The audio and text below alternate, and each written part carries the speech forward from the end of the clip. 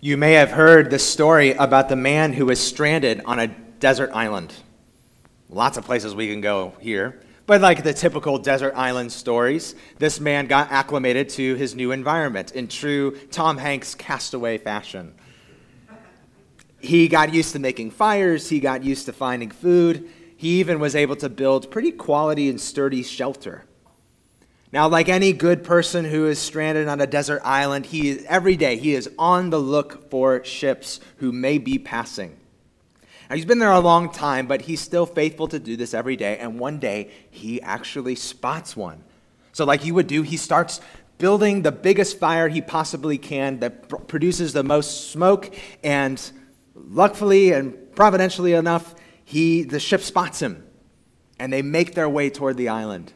And once the ship gets close enough, there's an envoy that's deployed to the island, and the man is overjoyed. He is found. Now, the rescuers, as soon as they come ashore, they make acquaintance with this survivor, and eventually they ask him the question they're most curious about. How did you survive? How did you survive this long? And so the survivor explains his very intricate system of finding food and how he was able to make shelter.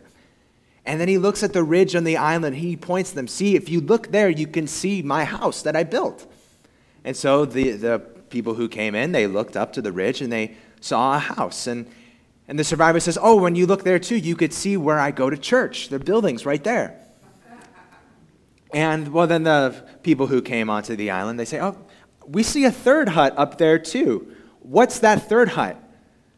Well, the survivor says, oh, we don't talk about that third hut. So you see, the third hut is where I used to go to church.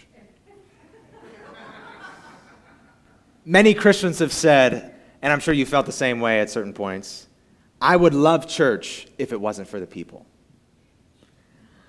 But like we need to remind ourselves, the church is a people. It's not a building.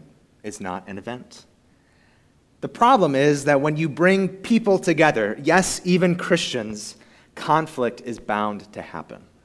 Yes, even when it's a church of one person on a desert island. Christians, though we are made new by the Spirit of God, though we are called to live out the gospel of Jesus Christ crucified and how we live together with one another, Christians still have the capacity to sin. Christians still feel that tug of self-centeredness, and when they allow that tug to hold sway over them, conflict descends on the church. This was the state of affairs of the church in the ancient city of Corinth. Although these Christians called on the name of the Lord Jesus as their Lord and Savior, although they were talented and gifted, although they were surrounded by educated individuals, this church was marked by fighting and divisions. This is the first of several issues that the Apostle Paul addressed in his letter to the Corinthians, and he continues addressing it in chapter 3, verses 1 to 9, which is where we are today. He redirects their path, he reorients their hearts, and so if you haven't looked there yet, look with me at 1 Corinthians chapter 3, verses 1 to 9. You'll find it printed in your bulletin. But I, brothers, could not address you as spiritual people, but as people of the flesh, as infants in Christ. I fed you with milk, not solid food, for you are not yet ready for it. And even now you are not yet ready, for you are still of the flesh. For while there is jealousy and strife among you, are you not of the flesh, and behaving only in a human way? For when one says, I follow Paul, and another, I follow Apollos, are you not behaving merely human? What then is Apollos? What is Paul? Servants through whom you believed, as the Lord assigned to each. I planted, Apollos watered, but God gave the growth. So neither he who plants nor he who waters is anything, but only God who gives the growth. He who plants and he who waters are one, and each will receive his wages according to his labor. For we are God's fellow workers. You are God's field, God's building. And this is God's word.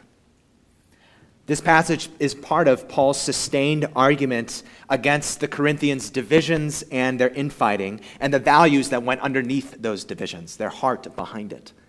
You may remember that the Corinthian Christians' devotion and delight in the gospel dulled and faded over time, and replacing that was infatuation with the cultural and worldly messages around them. So far, Paul has tried to redirect the Corinthians by reminding them God saved them through the gospel that was weak in the eyes of the world.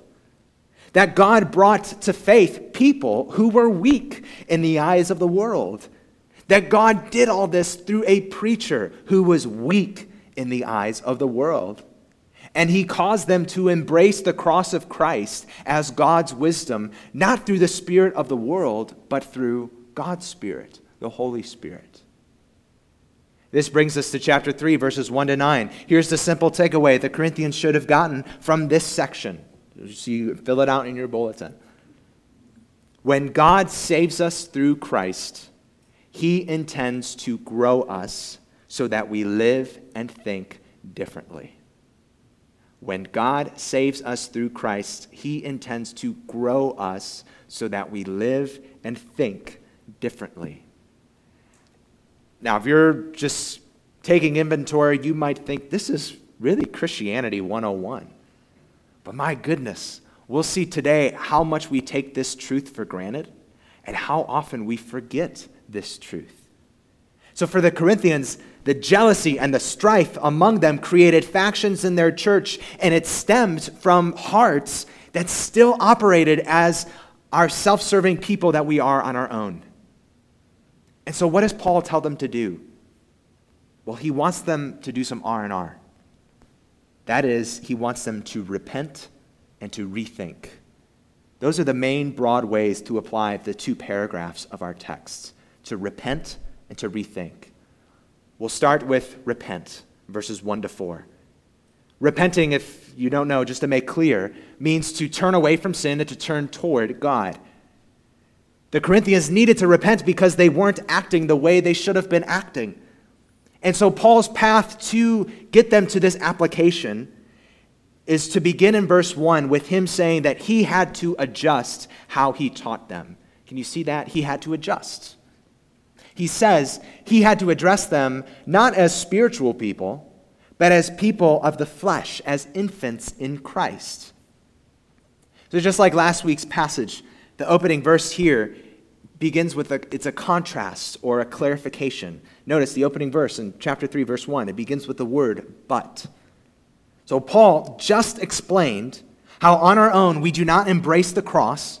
We're unable to understand it. We're bent away from God and toward ourselves. So the Holy Spirit must open our eyes, open our hearts, make us understand, and give us faith. So now Christians are no longer their natural selves, but now they are spiritual. Being spiritual, according to chapter 2, verses 6 to 16, our passage last week, being spiritual means that the Holy Spirit has filled us so that we believe in Jesus Christ crucified and risen in our place. The Holy Spirit fills us simply so that we have faith in Jesus. That's the backdrop for what Paul says at the beginning of chapter 3. He says he could not address them as spiritual people. Rather, he had to address them as people of the flesh, as infants in Christ. This is like a heavy blow from Mike Tyson, right in the face. He's saying that he has to talk to them as if they don't have the Holy Spirit, as if, just we'll put it on the table, he has to talk to them like they're not even Christians. He says he has to treat them like they are still of the flesh. And just to fill that out, what that means a little bit, we can consider Romans 8, verse 7, which says, "For the mind that is set on the flesh is hostile to God, for it does not submit to God's law. Indeed, it cannot." This is how Paul had to talk to them. Why? Well, it's going to become clearer as we move throughout this passage, but we have to say from what comes before this, Paul had to talk to them like this because they functioned like the cross didn't matter. That's what Paul's been stressing this whole time. That's what he's been calling them back to. Focus again, remember, on the cross, not all this other stuff. They no longer boasted in the Lord. They boasted in human wisdom and ability. That's not what a true spiritual person does. That is not a Christian's heart. A Christian clings closely to Christ and to Christ's cross. But Paul, we can notice here too, just in these first couple verses, he softens this heavy blow by calling them brothers, really brothers and sisters. And he says that they are in Christ. There's just a pattern throughout this letter that while Paul confronts sin after sin in the Corinthians, he still regards them as Christians. So for those who liked the Corinthians, they liked to label themselves as mature, as wise. Paul calls them infants.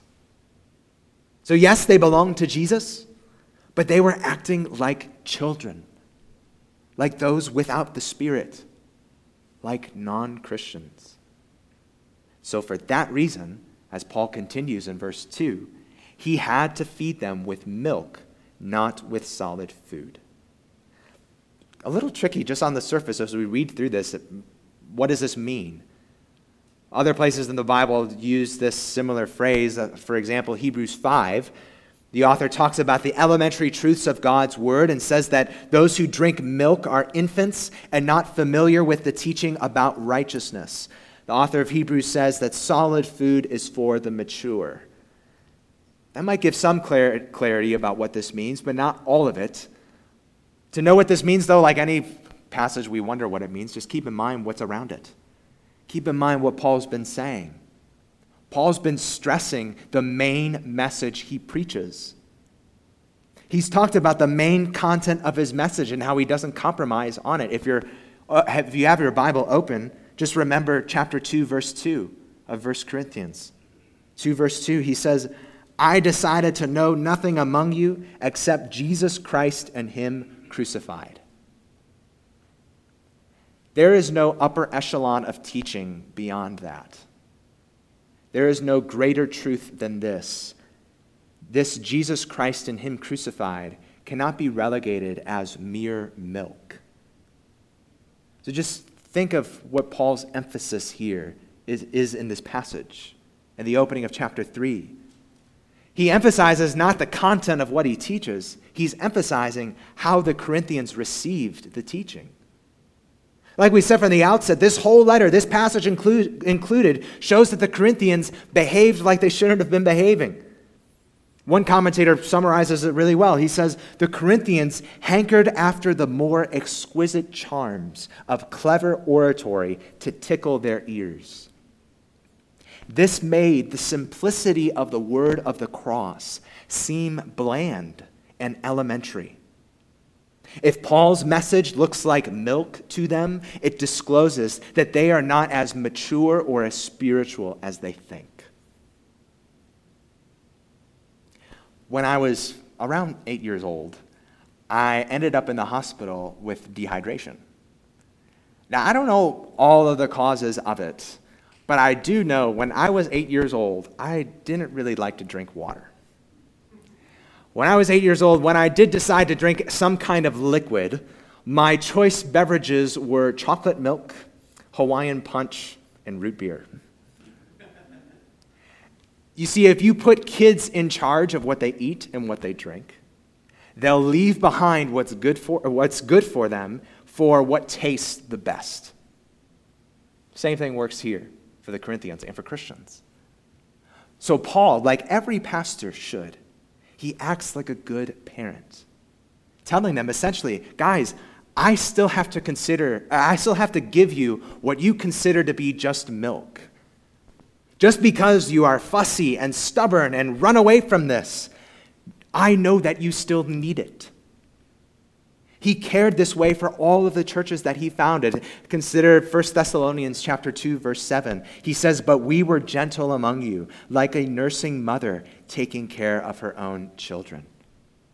So just a mini application here, Paul giving these Christians milk. You should know that this time together that we have each week during the preaching of God's word, this is like a meal. This is feeding time.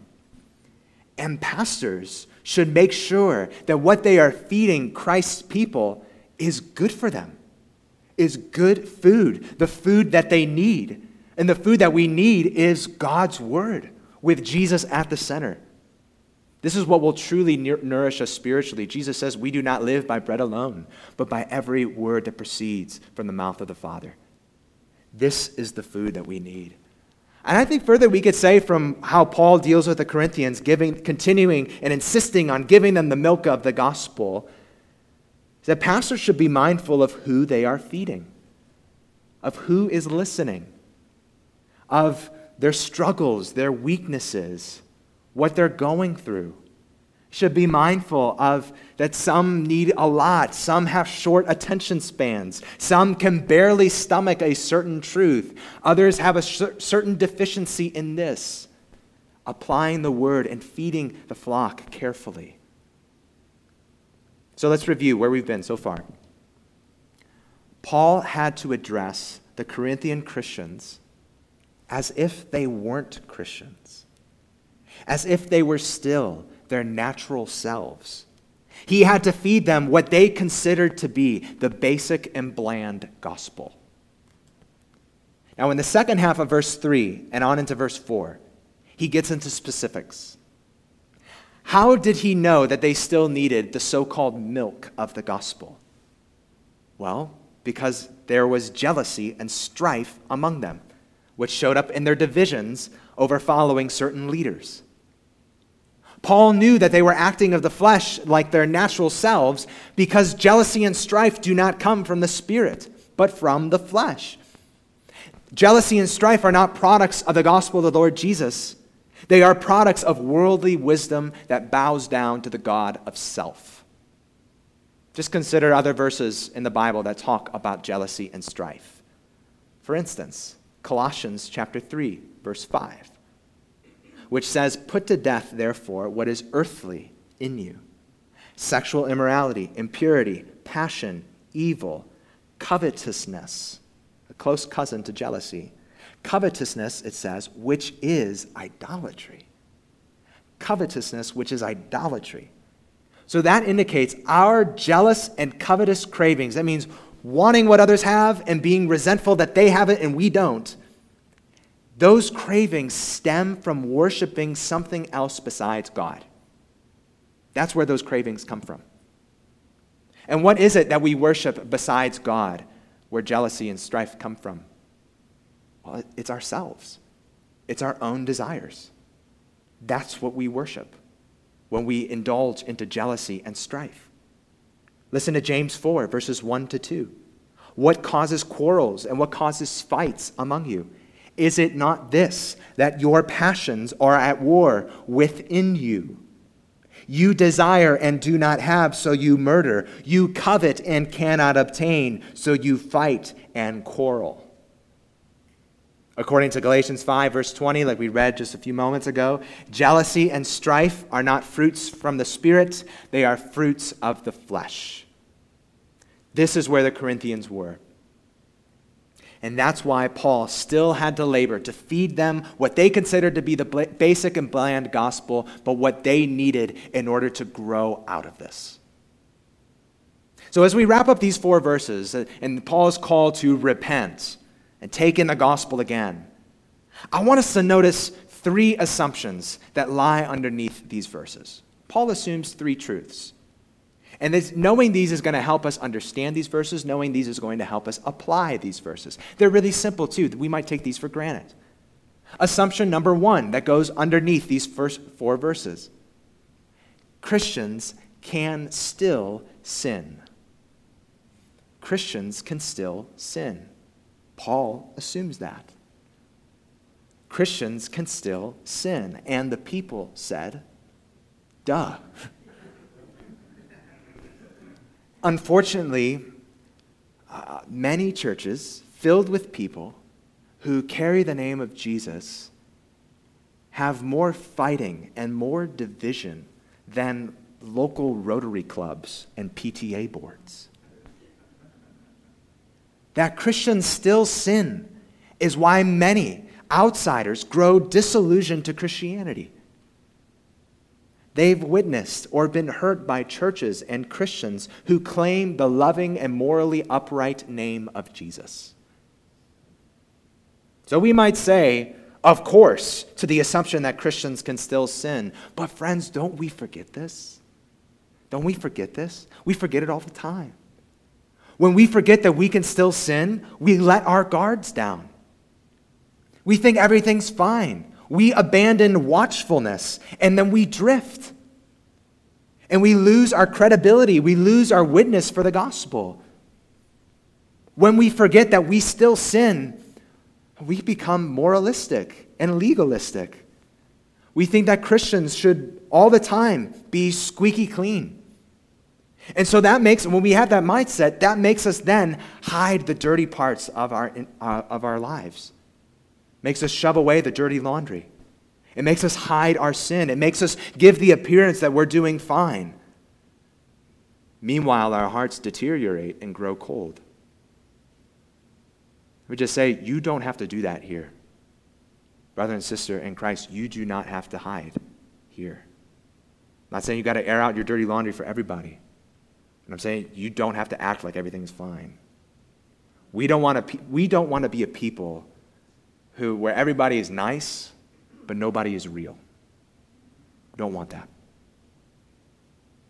Remembering that we still sin allows us to remember that our relationship with God is based on grace and grace alone. The Corinthians' jealousy and strife should have reminded them just how desperately they needed Jesus in their place. They were a mess, but they were in Christ. Christians have Jesus' perfect life. We have his death that paid the price for what we've done, and we have his resurrection, new life in him. So that's Paul's first assumption, that Christians still sin, which leads to Paul's second assumption underneath these verses. Christians should live differently. Christians should live differently. That's really the whole point, one of the big points of the opening chapters of Corinthians. And living differently starts with the self-awareness of assumption number one, that we can still sin. So we should be watchful of our hearts and surroundings and honest when we do sin, having no fear because the sin's already paid for. But Christians should live differently. I wonder, after you've made a mistake, or after you have sinned in some kind of way, I wonder if afterwards, have you ever said, well, I'm only human. We've all said that, some form or another. I'm only human. Brothers and sisters, do you realize that excuse for Christians does not work anymore? It doesn't. It does not apply to us anymore. We have new life and freedom in Christ. Sin no longer holds us in chains. We have the Spirit of God himself indwelling in our hearts. We have new desires, new power to walk out of darkness and walk in the light. Do not say, I am only human.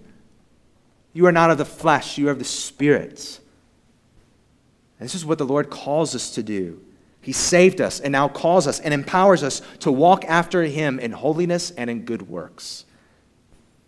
So God gives us the power and desire to live differently so that we can say, not just Christians should live differently, but we can say Christians can live differently.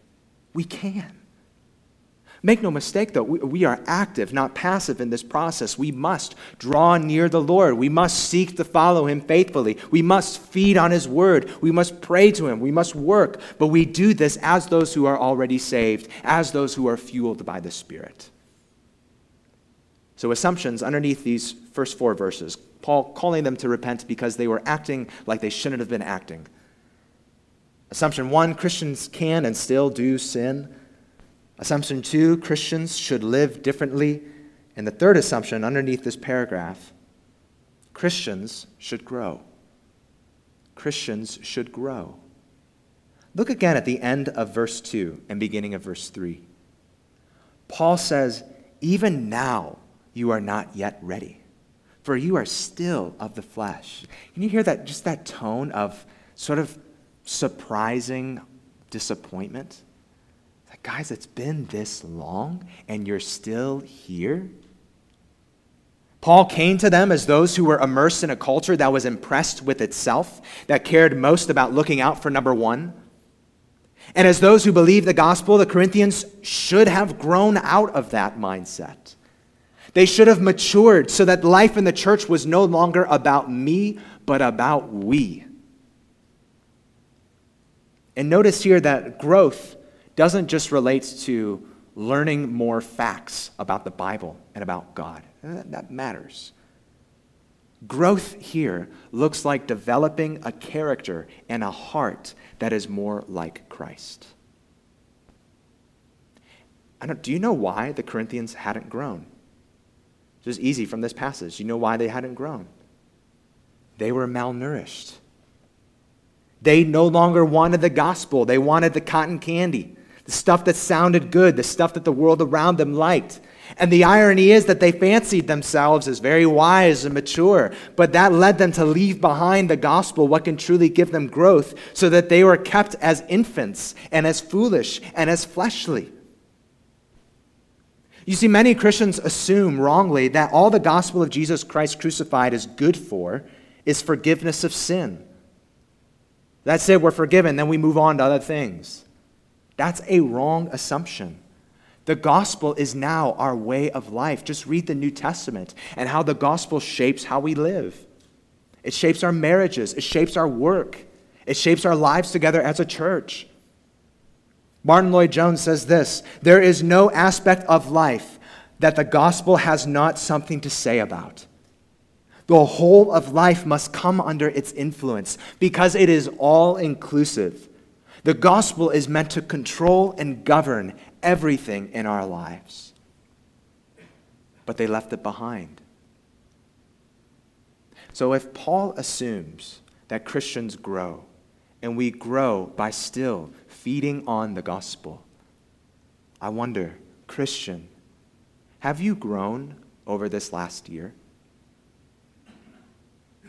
How have you grown? Do you know people well enough here among your brothers and sisters at Old Oak who can observe God's work in your heart and in your life and notice areas of growth? Christian, do you want to grow? Not just in your knowledge of facts, but in your character and closeness to God. Have you asked for help in this? Are you helping others in this? Here's a test for your desire to grow. What do you want out of church? What do you want out of church? You want everything to be easy? For everything to be about you and your needs? To be as comfortable as possible?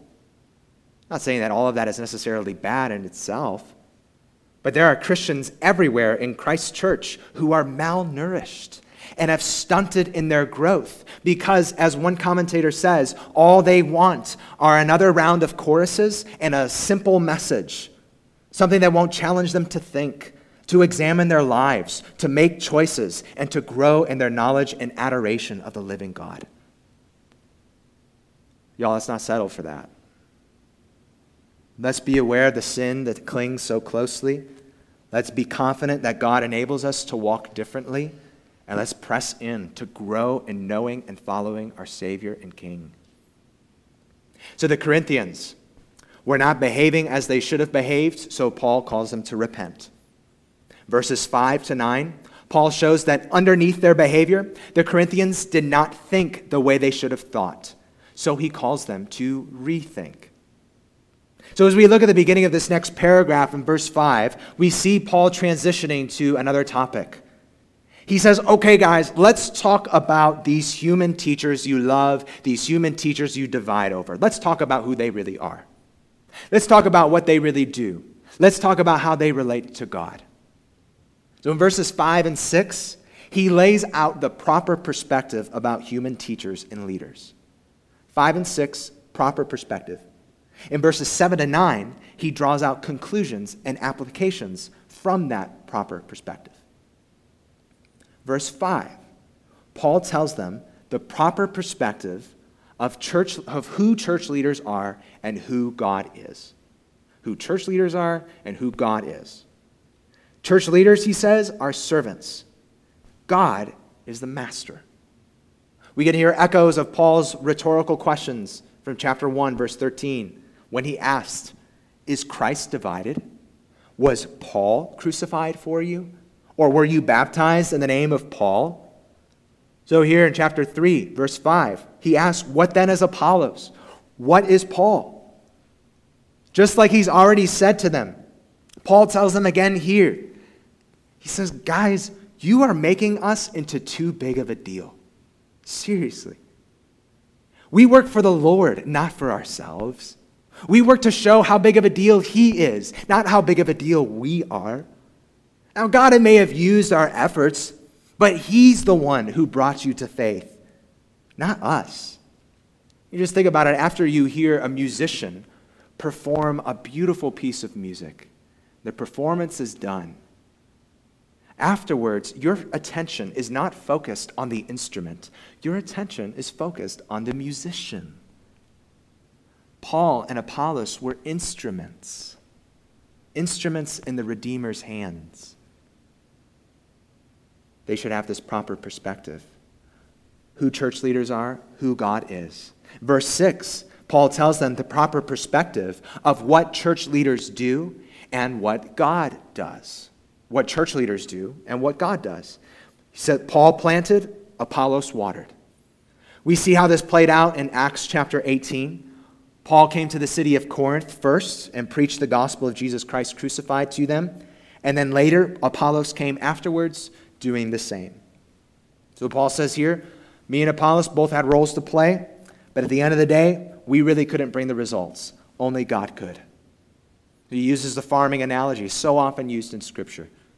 Farmers can work, farmers can water the field, but they do so with seed they did not make. They do so with soil that does not come from them. They do so with water that does not come from them. So Paul says it's not our job to give the growth. It's our job to plant, to water, to pray. So he lays out the proper perspective in verses 5 to 6, and then he draws conclusions and applications in verses 7 to 9. You can see him pivot in verse 7. Verse 7, that very first word of the verse is so. All right, this is the truth. So, this is what you should do with it. So, this is how you should now think. In verse 7, he tells them they need to rethink their view of people. In particular, church leaders. They need to rethink who they are, what they do, how they relate to God. He says, people are nothing. God gives the growth. So the problem for the Corinthians is that people had become everything to them.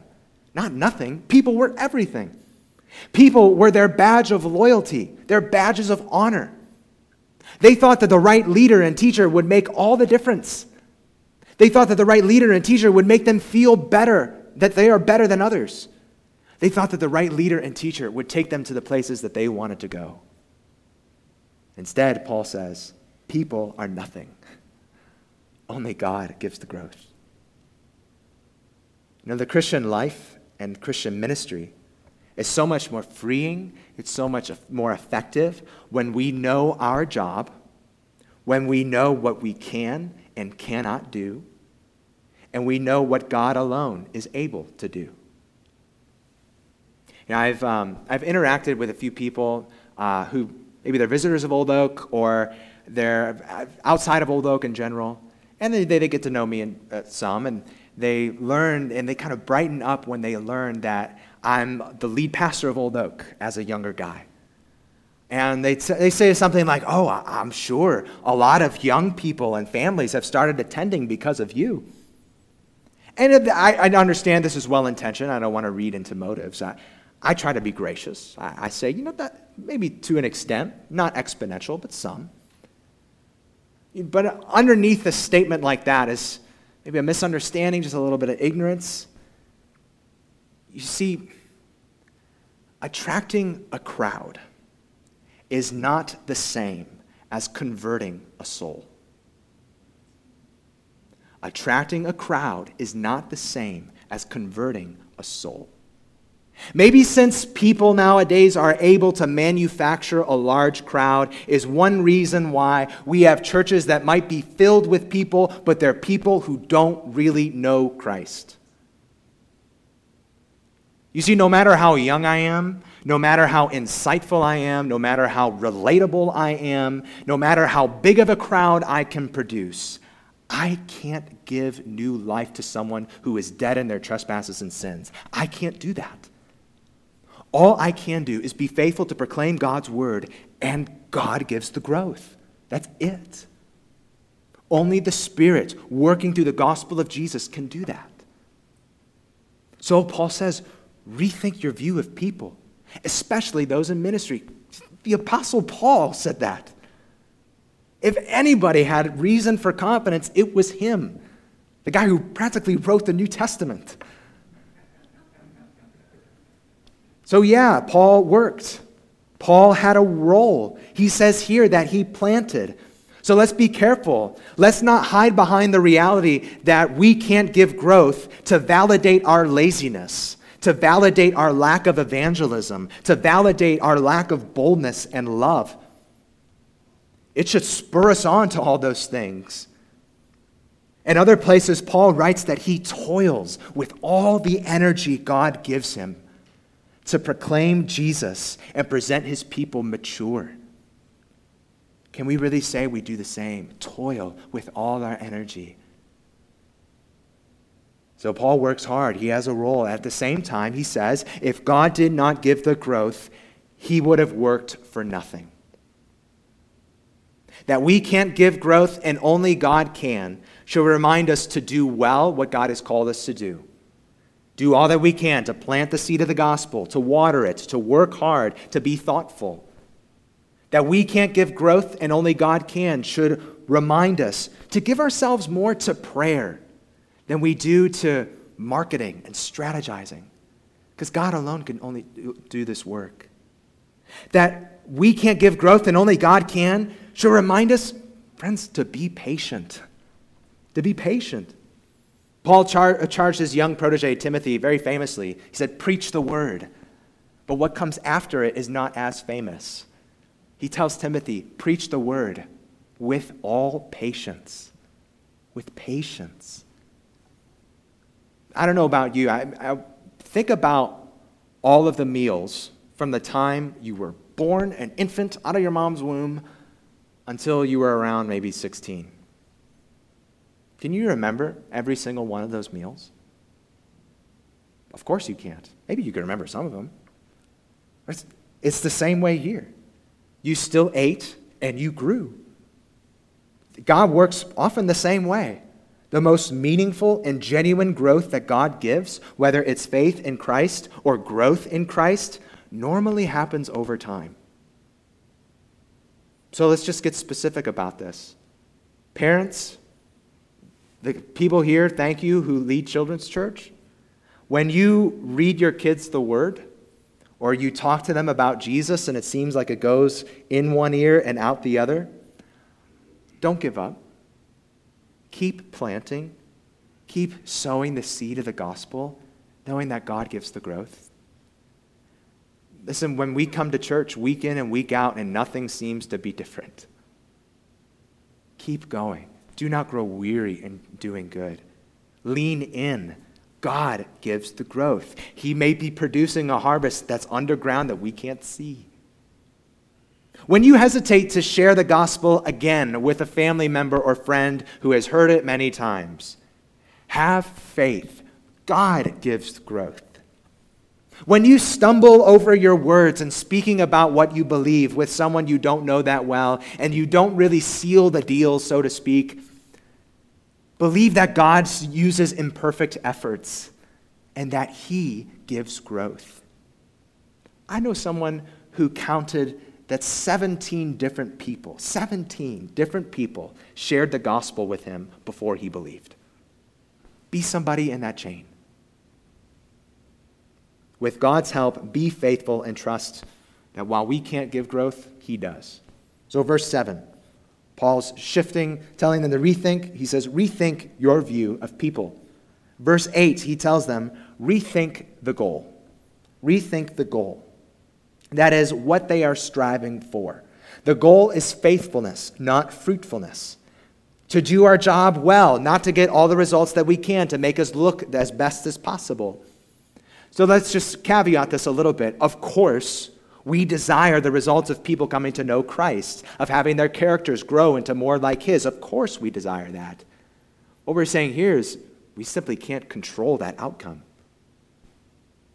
When we think we can control fruitfulness, we can slip into a competitive mindset, a mindset into kind of showing off of how effectively we minister and teach and preach. So the goal is not to make yourself look more impressive than other Christians. Instead of that, Paul says, he who plants and he who waters are one.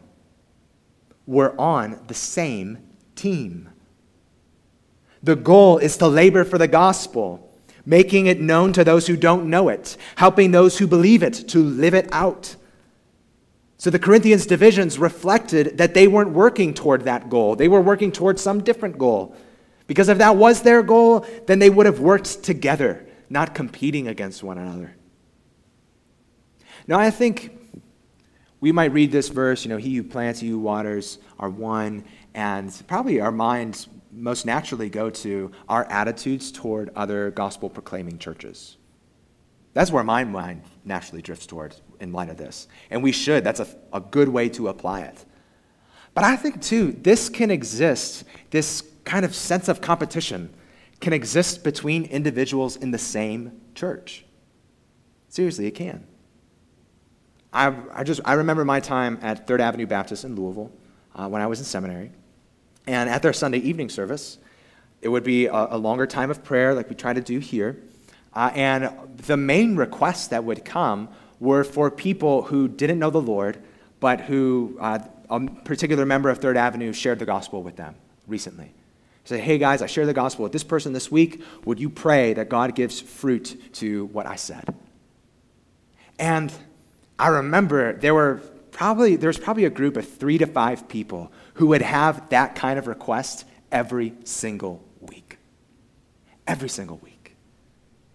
And I would sit back and listen, and I think, man, I wish I was like that. I'm a seminary student. I don't have requests like that. You see, that mindset makes it about me versus them. And instead, what was going on there at that church was such a sweet, cooperative spirit.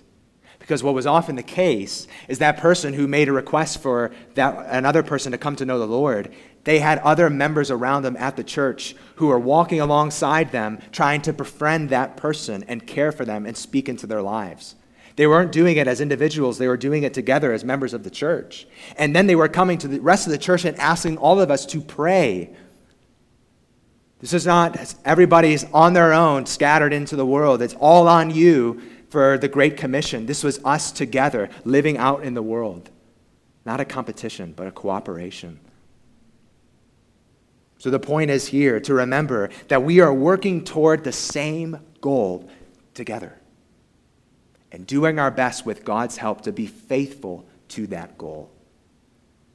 And here Paul says just to rethink it.